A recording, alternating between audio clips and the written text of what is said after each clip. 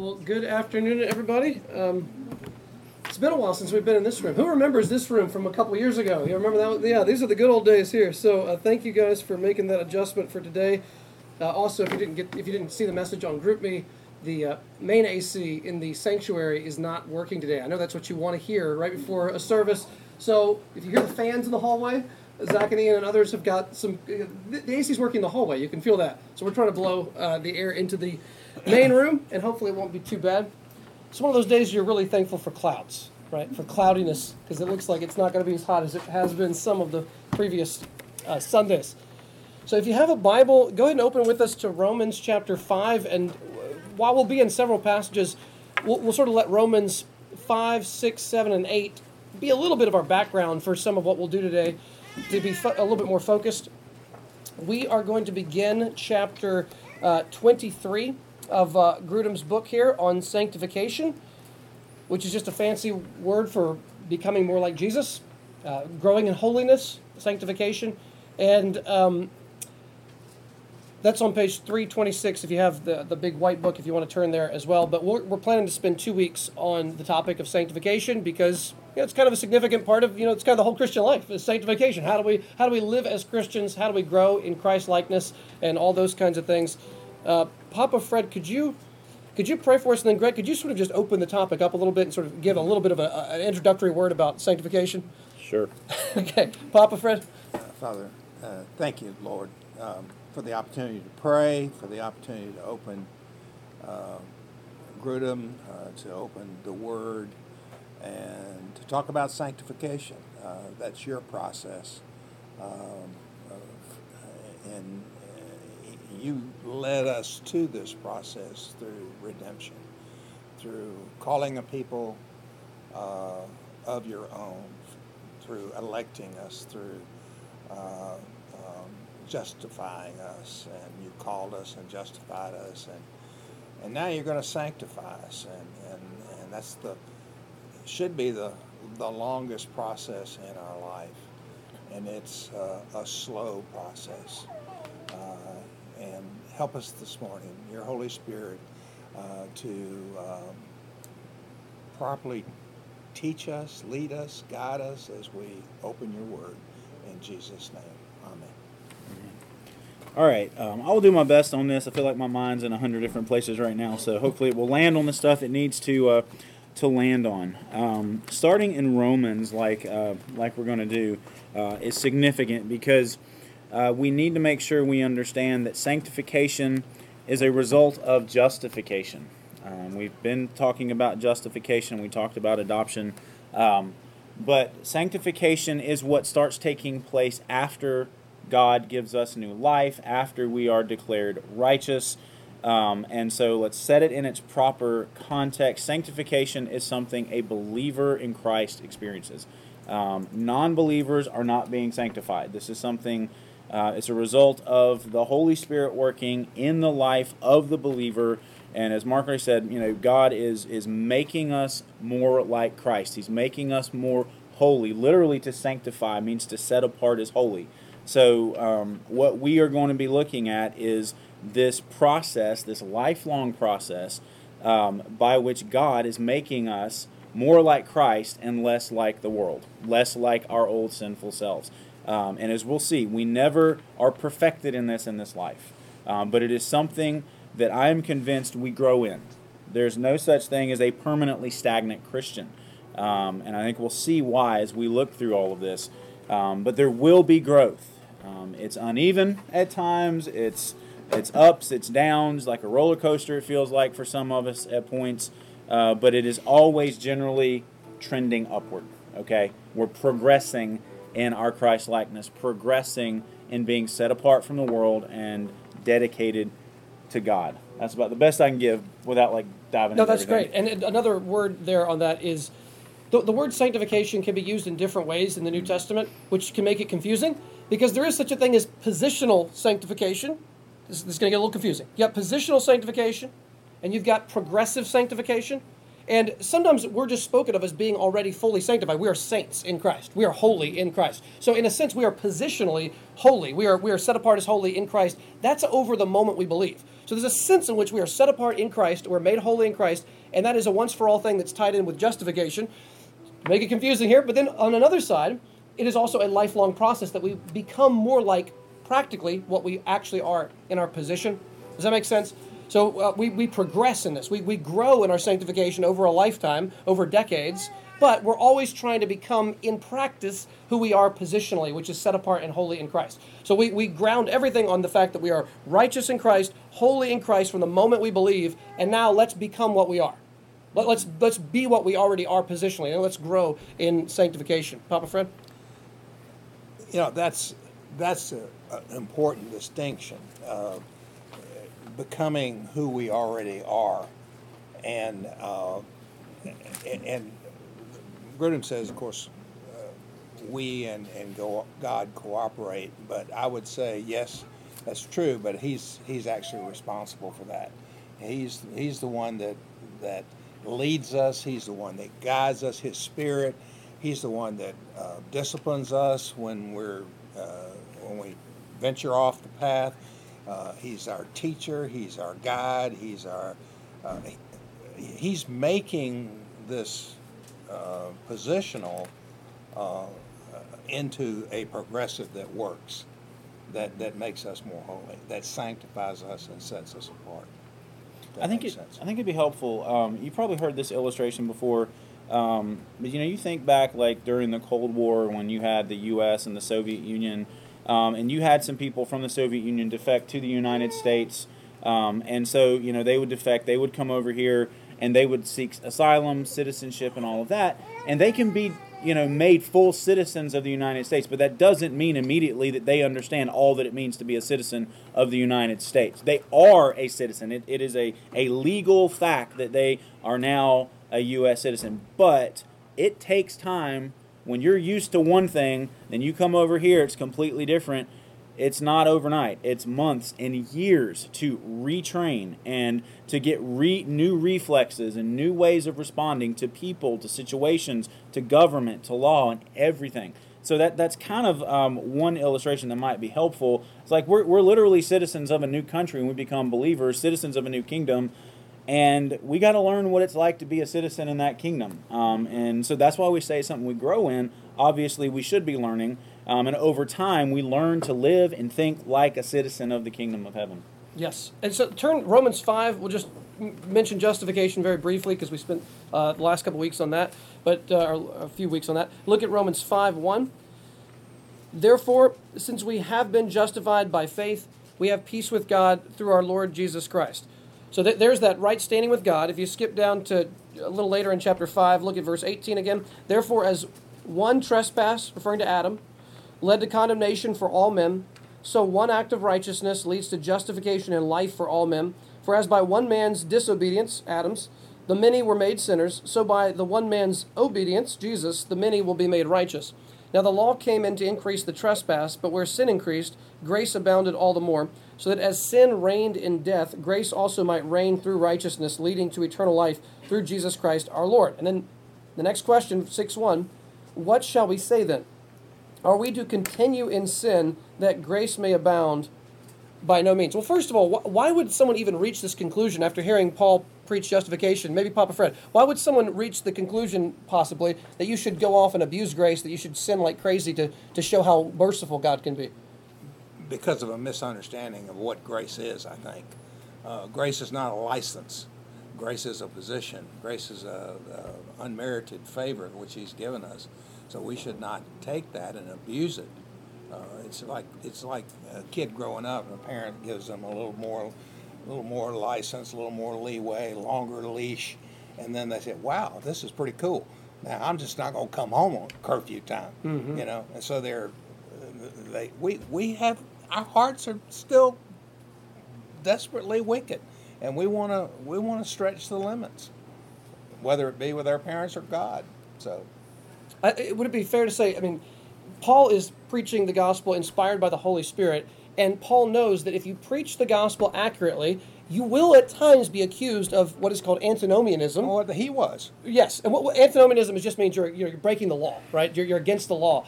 The Greek word nomos is the word law. So antinomian, you're against the law. And so a sign that we are presenting the gospel correctly is if an unbeliever comes to the false conclusion, well, does that mean you can just sin all you want because you're saved by grace?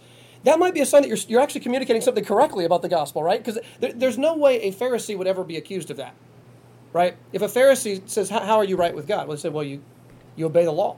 You work really hard. And if you work hard enough and you do it long enough, you might make it to heaven if you're good enough. No one is ever going to say, well, are you just saying we should abuse grace and sin? Like, no one would ever reach that conclusion from legalism. But the gospel is so astonishingly gracious in the fact that we are saved apart from anything we do, that people hear it and that some people will immediately conclude, well, let's just sin like crazy because it doesn't matter what we do. And Paul is going to correct that. That's a false understanding. But at least the gospel is so radical in that we are saved entirely by grace, entirely by Christ, apart from anything in us, that people will often immediately jump to the conclusion that I can live in a way that opposes God's law. What do you say to that position, Greg? Well, I say back in Romans 3, what Paul already said. It's interesting in Romans, you'll see sometimes Paul will deal with something, then he'll break off to something else, and he'll come back to the same thought later and develop it more. And where is this? Look at Romans 3, verse 5, okay? Paul says, if our unrighteousness serves to show the righteousness of God, what shall we say? That God is unrighteous to inflict wrath on us? I speak in a human way. By no means, for then how could God judge the world? But if through my lie God's truth abounds to his glory, why am I still being condemned as a sinner? And why not do evil that good may come? And here's Paul's response, as some people slanderously charge us with saying, their condemnation is just. And what Paul's getting at is some people were taking the doctrine of grace in the gospel and saying, well, okay, grace is magnified when it's shown to sinful people. So if I want to get more grace, I need to be more sinful. Therefore, the worse of a sinner I can be, the more grace I'm going to get. And so that's what they're saying is happening here. And, okay, so you want more grace? Live it up even more. And that is exactly the opposite of what Paul is saying. Like you said, if you're preaching it right, people are going to say, well, if it's not by anything you do, but in contradiction to what you do, then make the contradiction even greater. And it's like, no, that's not at all what Paul is saying. But here's the thing. As we get into Romans 6, Paul's last word there is so big for us. He says their condemnation is just. If we allow even the slightest inroad of the way of thinking that says, well, if I'm not saved by what I do, then what I do either doesn't matter, or I can not care about what I do so that God's grace is even magnified even more. If we allow even a little bit in there, we have departed from the gospel. Okay? Grace never encourages sin.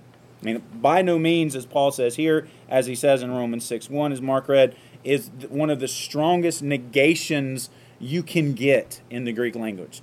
Like, Paul's not going to cuss, but he would come close if he could. Just to say, no. Y'all know what goes in there. It's like that strong. Never reach that conclusion. Well, after that statement that you just read, their condemnation is just. He goes right back into reminding us that there's no one righteous, no, not one. Yeah. So, as to counter any sort of charge. Yeah. So look at back at Romans 6. Go back to the first few verses of how Paul argues here. What shall we say then? Are we to continue in sin that grace may abound? By no means. How can we who died to sin still live in it?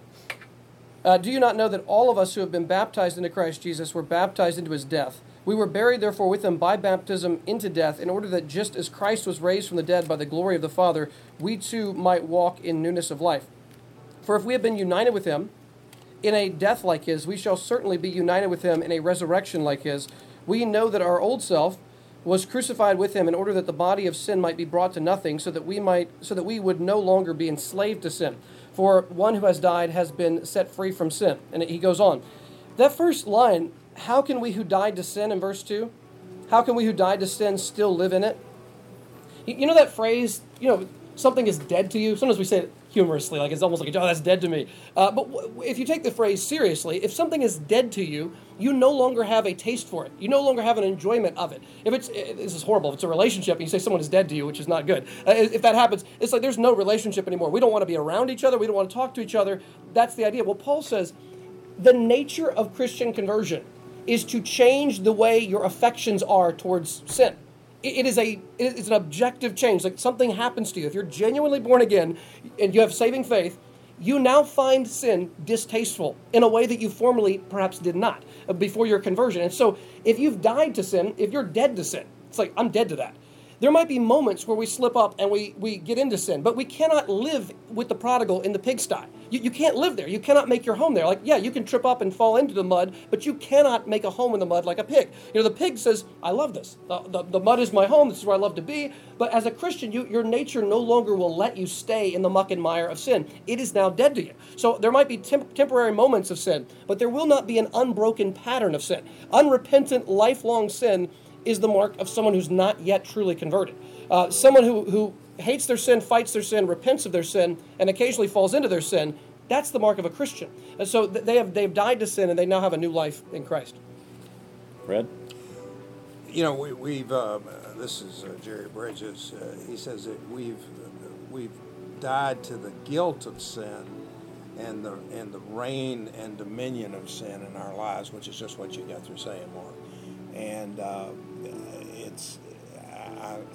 think you guys have, in various ways, have experienced this where some pattern, some sinful habit you've died to, but it comes back to haunt you and plague you.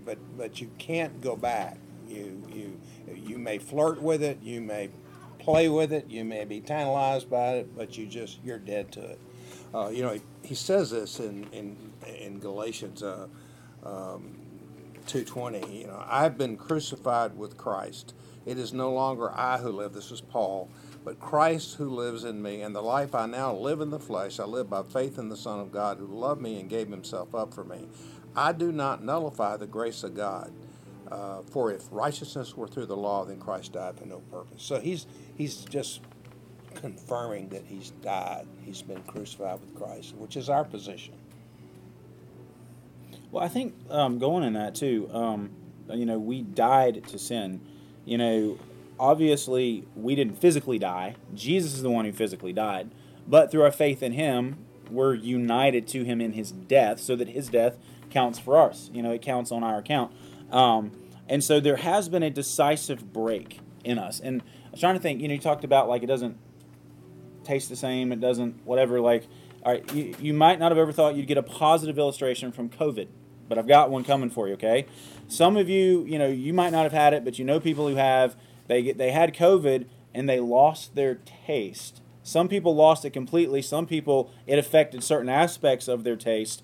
And what was it? Some of my students last year who had it were like, you know, like when I eat meat, it just tastes like ashes or something weird or dust or, and it's not everything. And it's like when we become believers, what the new life that God imparts, the break with sin that has been made, affects how we enjoy sin. Because let's be honest, we sin because it's enjoyable. Nobody sins, you know, forcibly. We do what we do because we want what we want. And so, but when you become a believer, like you said, it's like all of a sudden you can still do it, but it doesn't taste the same.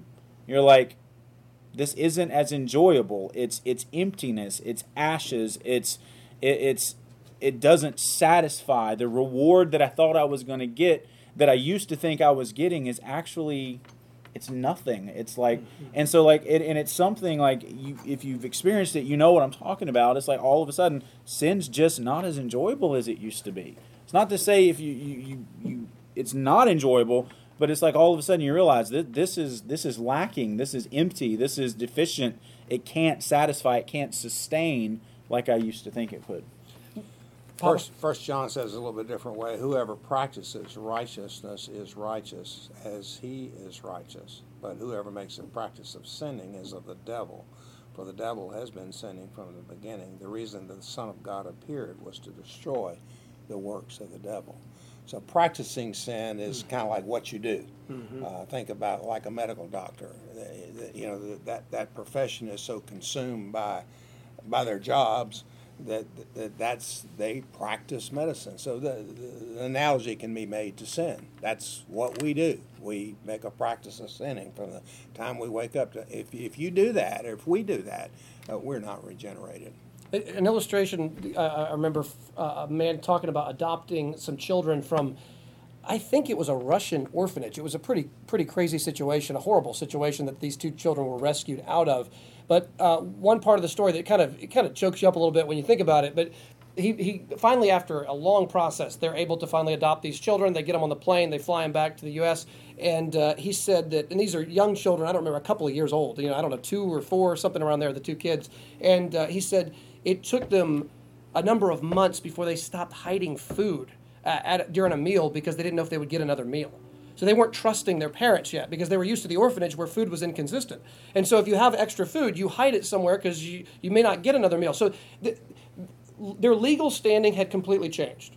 That's like justification, right? We're no longer in the kingdom of darkness. We're now in the kingdom of Christ.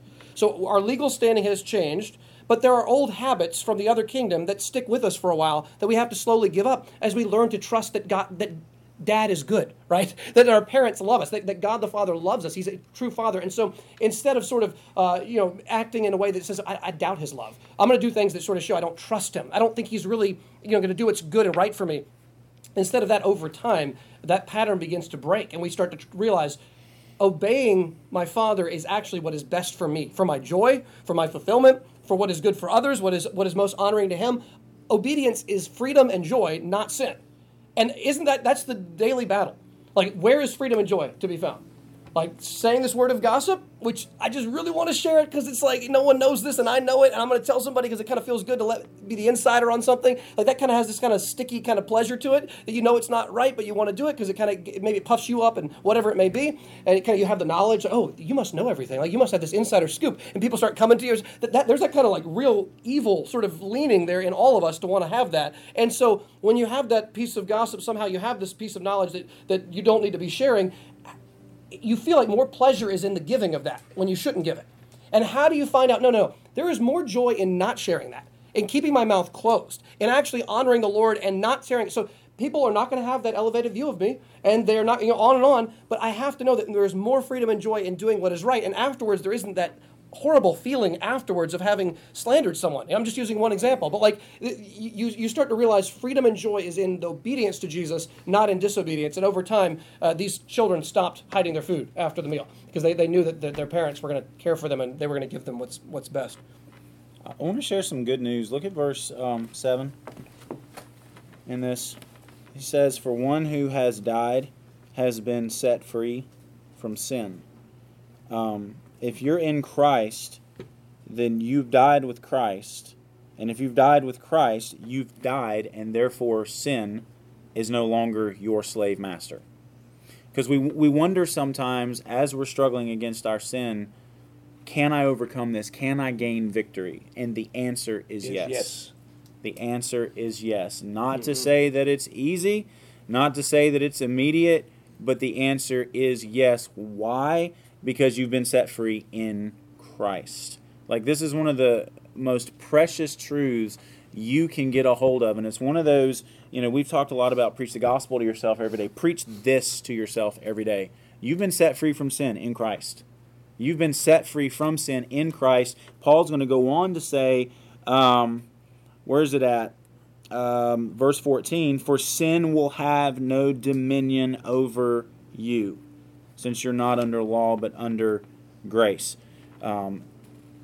Death has no dominion over Christ because he rose from the dead. Because you're in Christ, sin has no dominion over you. That means it's not your master. Preach that to yourselves when you struggle. That doesn't mean you'll get immediate victory, never struggle with it again, but it does mean you're sowing something in your heart, in your mind. You're training yourself to know a truth, and the power of Christ is in that truth. So that's why we cling to the truth and we remember it often. You've been set free from sin. It's not your master anymore. Let me just jump in there. So I'm preaching to myself on this point. But you never have to sin. I mean, I'm not talking about Christian perfectionism here. Don't worry. I know that we all do fail. But there is never a temptation that comes to you in the week that you have to say yes to. You can say no by God's grace to any of the temptations that come to you during the week. You can say no. By the Spirit, put it to death. And like I think of 1 Corinthians 10, when it says no temptation has overtaken you, that is not common to man, and God is what? Faithful. He will not allow you to be tempted beyond your ability, but in that temptation, He will give you the ability to endure, to not have to give in. So when a temptation comes your way, we don't need to make excuses. If we have sinned, we need to take the full blame, confess it, repent, get back up, and keep going. But if there's a temptation sitting in front of you, staring at you during the week, whatever it may be on a particular day or a particular moment, you don't have to say yes. You can, by God's grace, put it to death by the Spirit and say no. And there are stories, enormous stories of victory of people who have gone from a pattern of just persistent sin to really being able to resist lots of different temptations over a period of their Christian walk. We're going to go there, but Romans 8:13 is Let's flip there. Reads this way: For if you live according to the flesh, you will die. But if by the Spirit you put to death the deeds of the body, you will live. You know, Romans deals a lot with walking in the flesh or walking after the Spirit. And if he says you live by the flesh, you're going to die. Well, J.J. Owen, the Puritan writer, wrote an 87-page pamphlet on this particular verse. He actually wrote he was quite the writer. He wrote a 2 million word commentary on Hebrews. Yes, he did. It was 7 of his 23rd total volumes of works was 2 million words. But anyway, he wrote 87-page document on this particular verse. Be killing sin, or it'll be killing you. And that was the genesis for our fight club at Watkinsville.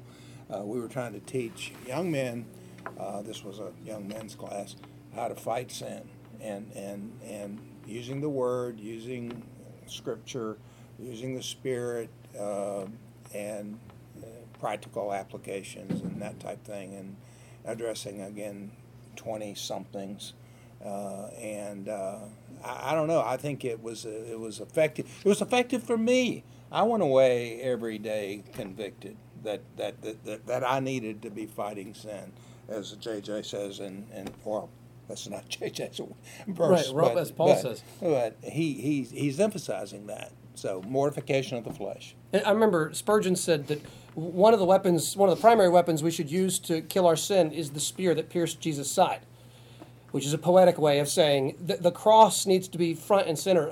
Seriously, like if you're being tempted in any kind of way, spend the next 5 minutes just thinking about Jesus being spit upon. You're in the middle of temptation. If you can find a moment, get alone, and just think about the fact that soldiers spit on Jesus' face. Just 5 minutes. Think about what that... And imagine that in my sinfulness, I would have done the same thing. Think about that for 5 minutes. And see if your sin doesn't start to become more repulsive to you in that moment. Think for 5 minutes about the crown of thorns and all that represents. Think for 5 minutes about the nails through the hands and feet. We don't ever want to ignore the physical aspect of his suffering. The primary was the wrath of God, but let's not forget the physical. Just think about what Jesus did for you until sin begins to be ugly again. Until it's no longer so attractive. It just starts to look, I don't want anything to do with that. That's what crucified Jesus. And whatever killed my best friend is not a friend of my own. Like I cannot be friends with something that killed my friend. And so, Spurgeon tells this crazy story. This is fiction. He's just making it up. But he said, imagine that you had a close friend, or I think it may have been a brother, who was murdered. And he said this horrific murder has taken place, and they find the murder weapon, and it's this knife that's been used. They said, what would someone think of you if they came to your house and you had the knife in a prized position in your home, like you had it set up over the mantle or something, it's like a prized position? They would think you were a lunatic. What are you talking about? You clearly hated your brother. You clearly despised him because you're treasuring the very thing that was used to kill him. And he said, "Oh, Christian, hate your sin. Do not treasure your sin. Do not prize your sin. It is the very thing that was used to kill your Savior. And he said, how can anyone be a friend of what crucified Christ? And so the cross needs to be front and center. Like Paul's putting the cross all in these chapters. That we died with Christ. Like think about what that means for seriously a few minutes. Just stop if you can and think about it. And as you think about it, pray that the Lord make it sink in and be real to you that this is ugly what I'm thinking about doing. It's not just wrong. It's evil. It's wicked. It's ugly, and that can help begin to get distaste in our mouth for the sin. We've talked about reckoning. Verse 11 in chapter 6 says, "So you must consider or reckon yourselves dead to sin and alive to God in Christ Jesus." The same reckoning that Abraham went through when he, through faith, believed and was counted to him as righteousness. So we need to think that way, that we're reckoned as dead to sin. And I think there's a mental process here that's at work. And the Spirit will help guide you and help you and lead you in this process. I think one of the reasons why we stress Scripture in this, we try not to just be creative with what we're saying. I mean, Paul clearly says in Ephesians 6, when he's talking about spiritual warfare, that the sword speaks of the sword of the Spirit, which is the Word of God. So what is the Spirit of God going to use as a weapon in you and through you to fight your sin, but the Word of God? And that's why we talk about know these verses, know these passages, be familiar with what it teaches, because you're opening yourself up to the Spirit of God to use that as a sword to help you slay your sin as it presses in. Because that imagery of the sword, we get used to thinking like Lord of the Rings. You've got Aragorn, he's got, the big, huge broadsword he can just make big sweeping things with. No, this was a shorter sword for when you're close in combat. You've got your shield, you've got your sword, people are coming in close, and you make stab movements as they're pressing in. That's the kind of sword this is. It's for the up close, in your face, hand-to-hand type of combat, where you're surrounded by enemies and you're doing everything you can to survive. That's the kind of sword. And so it's in those moments when it feels like sin is really pressing in, that's when we make use of the Scriptures and we say, God, help me believe this, help me trust this, Holy Spirit, work through this, because this is my weapon against it. So that's why we make such a big deal about the Scriptures. And one of the things we talk about in sanctification is, kind of getting ahead, is the importance of regular Bible reading. Mm-hmm. Like a Christian who doesn't read their Bible is like a soldier who never trains with a sword. Like just throw you into battle, but you've never picked it up. You've never learned how to wield it. You've never strengthened your arms for a long, because battles get long, your arms get heavy, having to carry everything. The only way we can we can be strong for those moments is when we train on a daily basis. Soldiers don't go into the field unprepared. They go knowing how to fight. They go having been trained to endure in the fight. And so if we want to successfully fight sin, we've got to spend regular time in the Word. And I'm not saying you got to have like a 2.5 hour quiet time every day. That's just not possible. But I mean, even if you spend 10 to 15 minutes a day where your focus is on the Word of God and everything else is blocked out and you are reading a section or a passage, or even you get hung up on one verse, and you get it right in its context, like you are strengthening yourself for the battle. You're training yourself to fight. And so make the most of your opportunities to read the Bible. That's good. Ben Cunningham, who's a member in our church, he's been in Army Reserves for a while, and he's going to be going to the Middle East for about 9 months. And just as an illustration of this, we should be praying for him just because of how much of a that's. I'm glad. That would be hard. That would be a hard 9 months. But for the first 3 months, they took him from here in Athens and they took him to Texas. And for 3 months, I think he's still doing it right now. They put him through kind of like another kind of training situation before going there. And common sense here. Why do they do that? Well, he's already been trained. So he does training every so often. So why does he go for 3 months before going to the Middle East? And the answer is you don't just go from regular everyday life here to Iraq or Iran. You don't just do that. So they send you there for 3 months, and what are they doing? They're getting him back into the mindset of what this is like. And so he has 3 months of training before going into the middle of what you don't know what you're going to face. And so similarly, spiritually, we can't just go from vegging on the couch to like fighting sin. You know, we need to really be in training mode. We need to be like in a daily, like that's what you're saying, the daily part of it. We need to be prepared at all times for whatever may come our way. So always be with that mindset. There is no, as Jerry Edgar would say, there's no spiritual vacation. There's physical vacation, but he said don't take a spiritual vacation ever, because as soon as you take a vacation spiritually, you're just setting yourself up for failure in one way or another. I think it was John Owen, and I'm going to butcher the quote. I know I've said this before, but it's something to the effect of like our sin, when it seems like it's least active, it's probably the most active. Yeah. And in light of the fact that we don't get a vacation from fighting sin, if we're in a season where it seems like, man, I'm not struggling, Watch out. One, be thankful that you're not in the heat of the battle, but two, watch out. It's coming. Because it's coming. Immerse yourself more in the Word. Immerse yourself more in prayer in those seasons where it doesn't seem like sin is rearing its head as much, because, it's coming. It's preparing a new battle, a new strategy. And here's the thing, guys. Sin is this operating principle that is incredibly creative. Okay, in Romans 7, let me see if I can find it really quickly. When Paul's talking about, Romans 7, verse 7, he says, "What then shall we say? That the law is sin? By no means. Yet if it had not been for the law, I would not have known sin. For I would not have known what it is to covet if the law had not said, you shall not covet. But sin, seizing an opportunity through the commandment, produced in me all kinds of covetousness." So, here's the thing.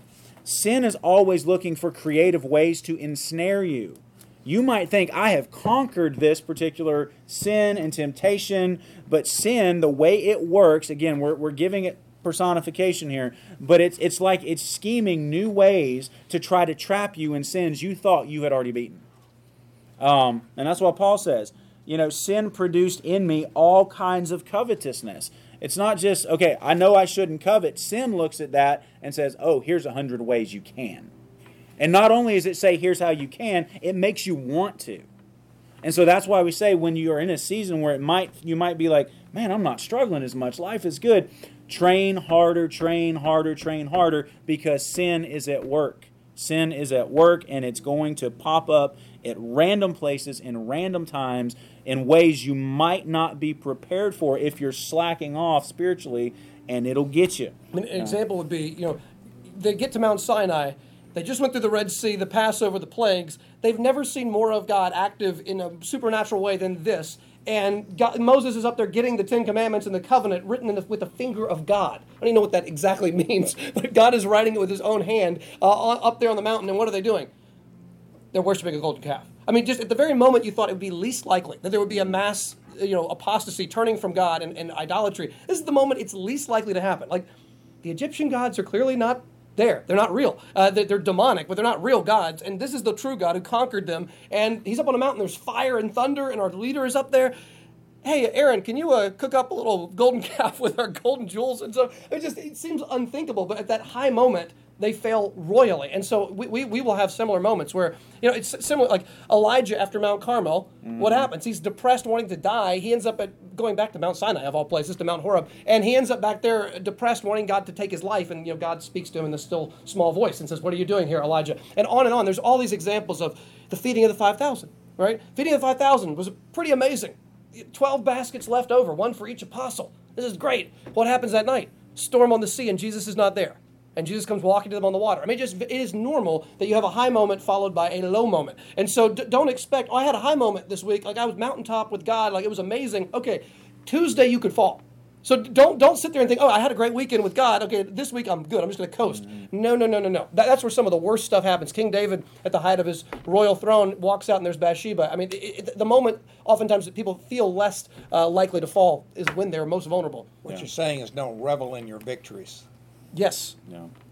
Explain that, Pub. Well, Oswald Chambers talks a lot about this, actually, about mountaintop experiences. And he's not negating the value of mountaintop experiences such as Mount Carmel or something like that. But he's saying they're intended to teach you something, a principle, that you need to go back down from the mountaintop in the valley and apply it in your everyday life. So that's bottom line explanation, is that you're always learning, you're always growing and being taught, but use that revelation in your everyday mundane life, so that you will not covet or be susceptible to some form of covetousness, for example. That's good. No, you go ahead. Okay, Romans 6, again, we'll flip back there for a second. Look at verse 15. What then, are we to continue in sin because we are not under the law but under grace? By no means. Do you not know that if you present yourselves to anyone as obedient slaves, you are slaves of the one whom you obey, either of sin, which leads to death, or of obedience, which leads to righteousness? But thanks be to God that you who were once slaves of sin have become obedient from the heart to the standard of teaching to which you were committed, and having been set free from sin, have become slaves of righteousness. I am speaking in human terms because of your natural limitations. For just as you once presented your members as slaves to impurity and to lawlessness, leading to more lawlessness, so now present your members as slaves to righteousness, leading to, there's our word, sanctification. Verse 20, for when you were slaves of sin, you were free in regard to righteousness. But what fruit were you getting at that time from the things of which you are now ashamed? For the end of those things is death. But now that you have been set free from sin and have become slaves of God, the fruit you get leads to sanctification, and its end, eternal life. For the wages of sin is death, but the free gift of God is eternal life in Christ Jesus our Lord. Well, that one's, I mean, this passage is packed with all kinds of stuff, but I love the idea here of verse 21. Think back on your pre-Jesus days in your life and think about the stuff you were involved in, and think about how miserable that whole thing was. Just look back at your past and look at the stuff you're ashamed of. Meditate on that too, and allow that also to be a motivator to not want to dabble in that kind of thing. Something too, he says, do not present this is verse 16, do you not know that if you present yourselves to anyone as obedient slaves, you are slaves of the one whom you obey, either sin, which leads to death, or obedience, which leads to righteousness. Think about presenting yourselves to sin as an obedient slave, meaning you're willingly giving yourself over to it. If we think back when we give in to a temptation to sin, and you can think of anything specific, that you might do, and you're like, why did I do that? More often than not, we don't give in to that just in the moment. Usually, if you struggle with a particular sin, whether it's anger, fear, despondency, lust, whatever, usually if you reach a point where you give into that in some way, it didn't just start then. It started like 6 hours ago. Something happened, and if you think back, you know that if you respond this way when certain types of thing happen, it leads you to start responding certain other ways, which just make you more and more vulnerable to the point that when that particular temptation comes, you're already like weakened and ready to give in. Does that make sense? If you trace it back, you can almost always find it wasn't the immediate thing. It was something several steps behind that started the process that got you to the point to where you even would consider. Because, earlier in the day you get up, you're like, man, I'm on fire for the Lord. I read my Bible. I prayed. I feel full. It was a great time. Why would, no way I'm going to give in to sin. Then something comes in and it interrupts your consistency. It interrupts your focus. It interrupts your joy for a moment. And you respond a certain way. And because you respond that way, it leads you down a new train, a new path that eventually leads you to give in. And so be aware of, for lack of a better word, triggers that start you on a certain path that will eventually lead you into sin. The first thing might not necessarily be sin, but if you're not responding in the right way and you're not careful, it will eventually lead you down the path to it. On that note, just turn to Romans 13, because this is, I think, a very similar idea here. If you know St. Augustine's story from back in the 300s AD, he was converted reading these verses here. Romans 13, verse 11, Paul writes, besides this, you know the time that the hour has come for you to wake from sleep, for salvation is nearer to us now than when we first believed. The night is far gone, the day is at hand. So then let us cast off the works of darkness and put on the armor of light. Let us walk properly as in the daytime, not in orgies and drunkenness, not in sexual morality and sensuality, not in quarreling and jealousy, but put on the Lord Jesus Christ and make no provision for the flesh to gratify its desires. I don't have time to tell St. Augustine's story, but as you know, he was trapped in rampant sexual immorality, just like really bad, and he did not want to let go of it. And he was actually like walking around like. Didn't know if he wanted to trust God or not, didn't know if he wanted to repent or not. He couldn't choose because he felt like he was being torn in two directions. And he heard, this is a little bit mystical kind of stuff, but he heard a child nearby singing the song Tole Lege, take and read, take and read. He said, I've never heard a child's song that says take and read. So he's like, I guess I'll just go over to my Bible and just take it and read. So he did what I don't normally recommend people do. He just grabbed a collection of Paul's letters and he opened it up, and he's trying to figure out, should I stop my immorality or not? He flips it open randomly, and the verses he lands on are verses 13 and 14. I'll read it one more time. Let us walk properly as in the daytime, not in orgies and drunkenness, not in sexual morality and sensuality, not in quarreling and jealousy, but put on the Lord Jesus Christ and make no provision for the flesh to gratify its desires. At that moment, Augustine said his tears stopped. He had been hitting himself on the head, curled up in a ball, like doing all kinds of stuff. Like he was freaking out. Well, as soon as he read that, it was just like calm. He just said, "Okay, like I am turning from my sin and I'm trusting in Christ." And those were his conversion verses. And of course, his mother Monica was praying for him 24/7 too. That's right. Well, I think we are out of time. Yeah. Greg, can you close us? Yeah, I'd be happy to. God, we thank you, Lord, for these few moments to consider this doctrine of sanctification. Lord, it's so vital that we get this right. Lord, it's so vital that we understand the daily battle that we are involved with, the fact that we don't get to take a vacation from fighting sin. Lord, that's hard to accept at first, but it's also helpful long term, Lord, because it helps us set our minds in a new way. Every day we have got to fight to put off the old man and put on the new, to consider ourselves dead to sin and alive to God in Christ Jesus. And Lord, I pray that you will work in everyone in this room and those who might be listening now or later.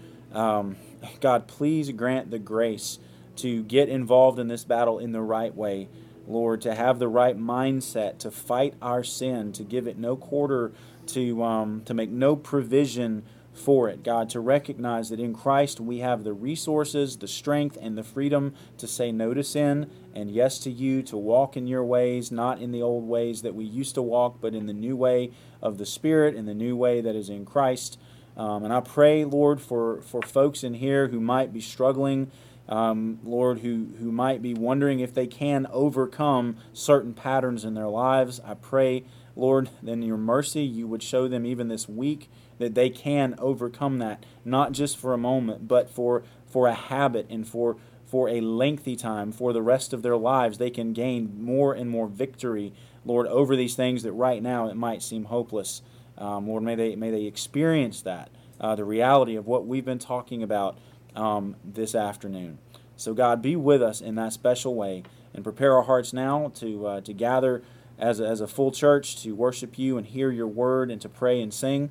And we pray that Christ would be exalted, that our hearts would be drawn to him. And we pray this in Jesus' name. Amen. Amen.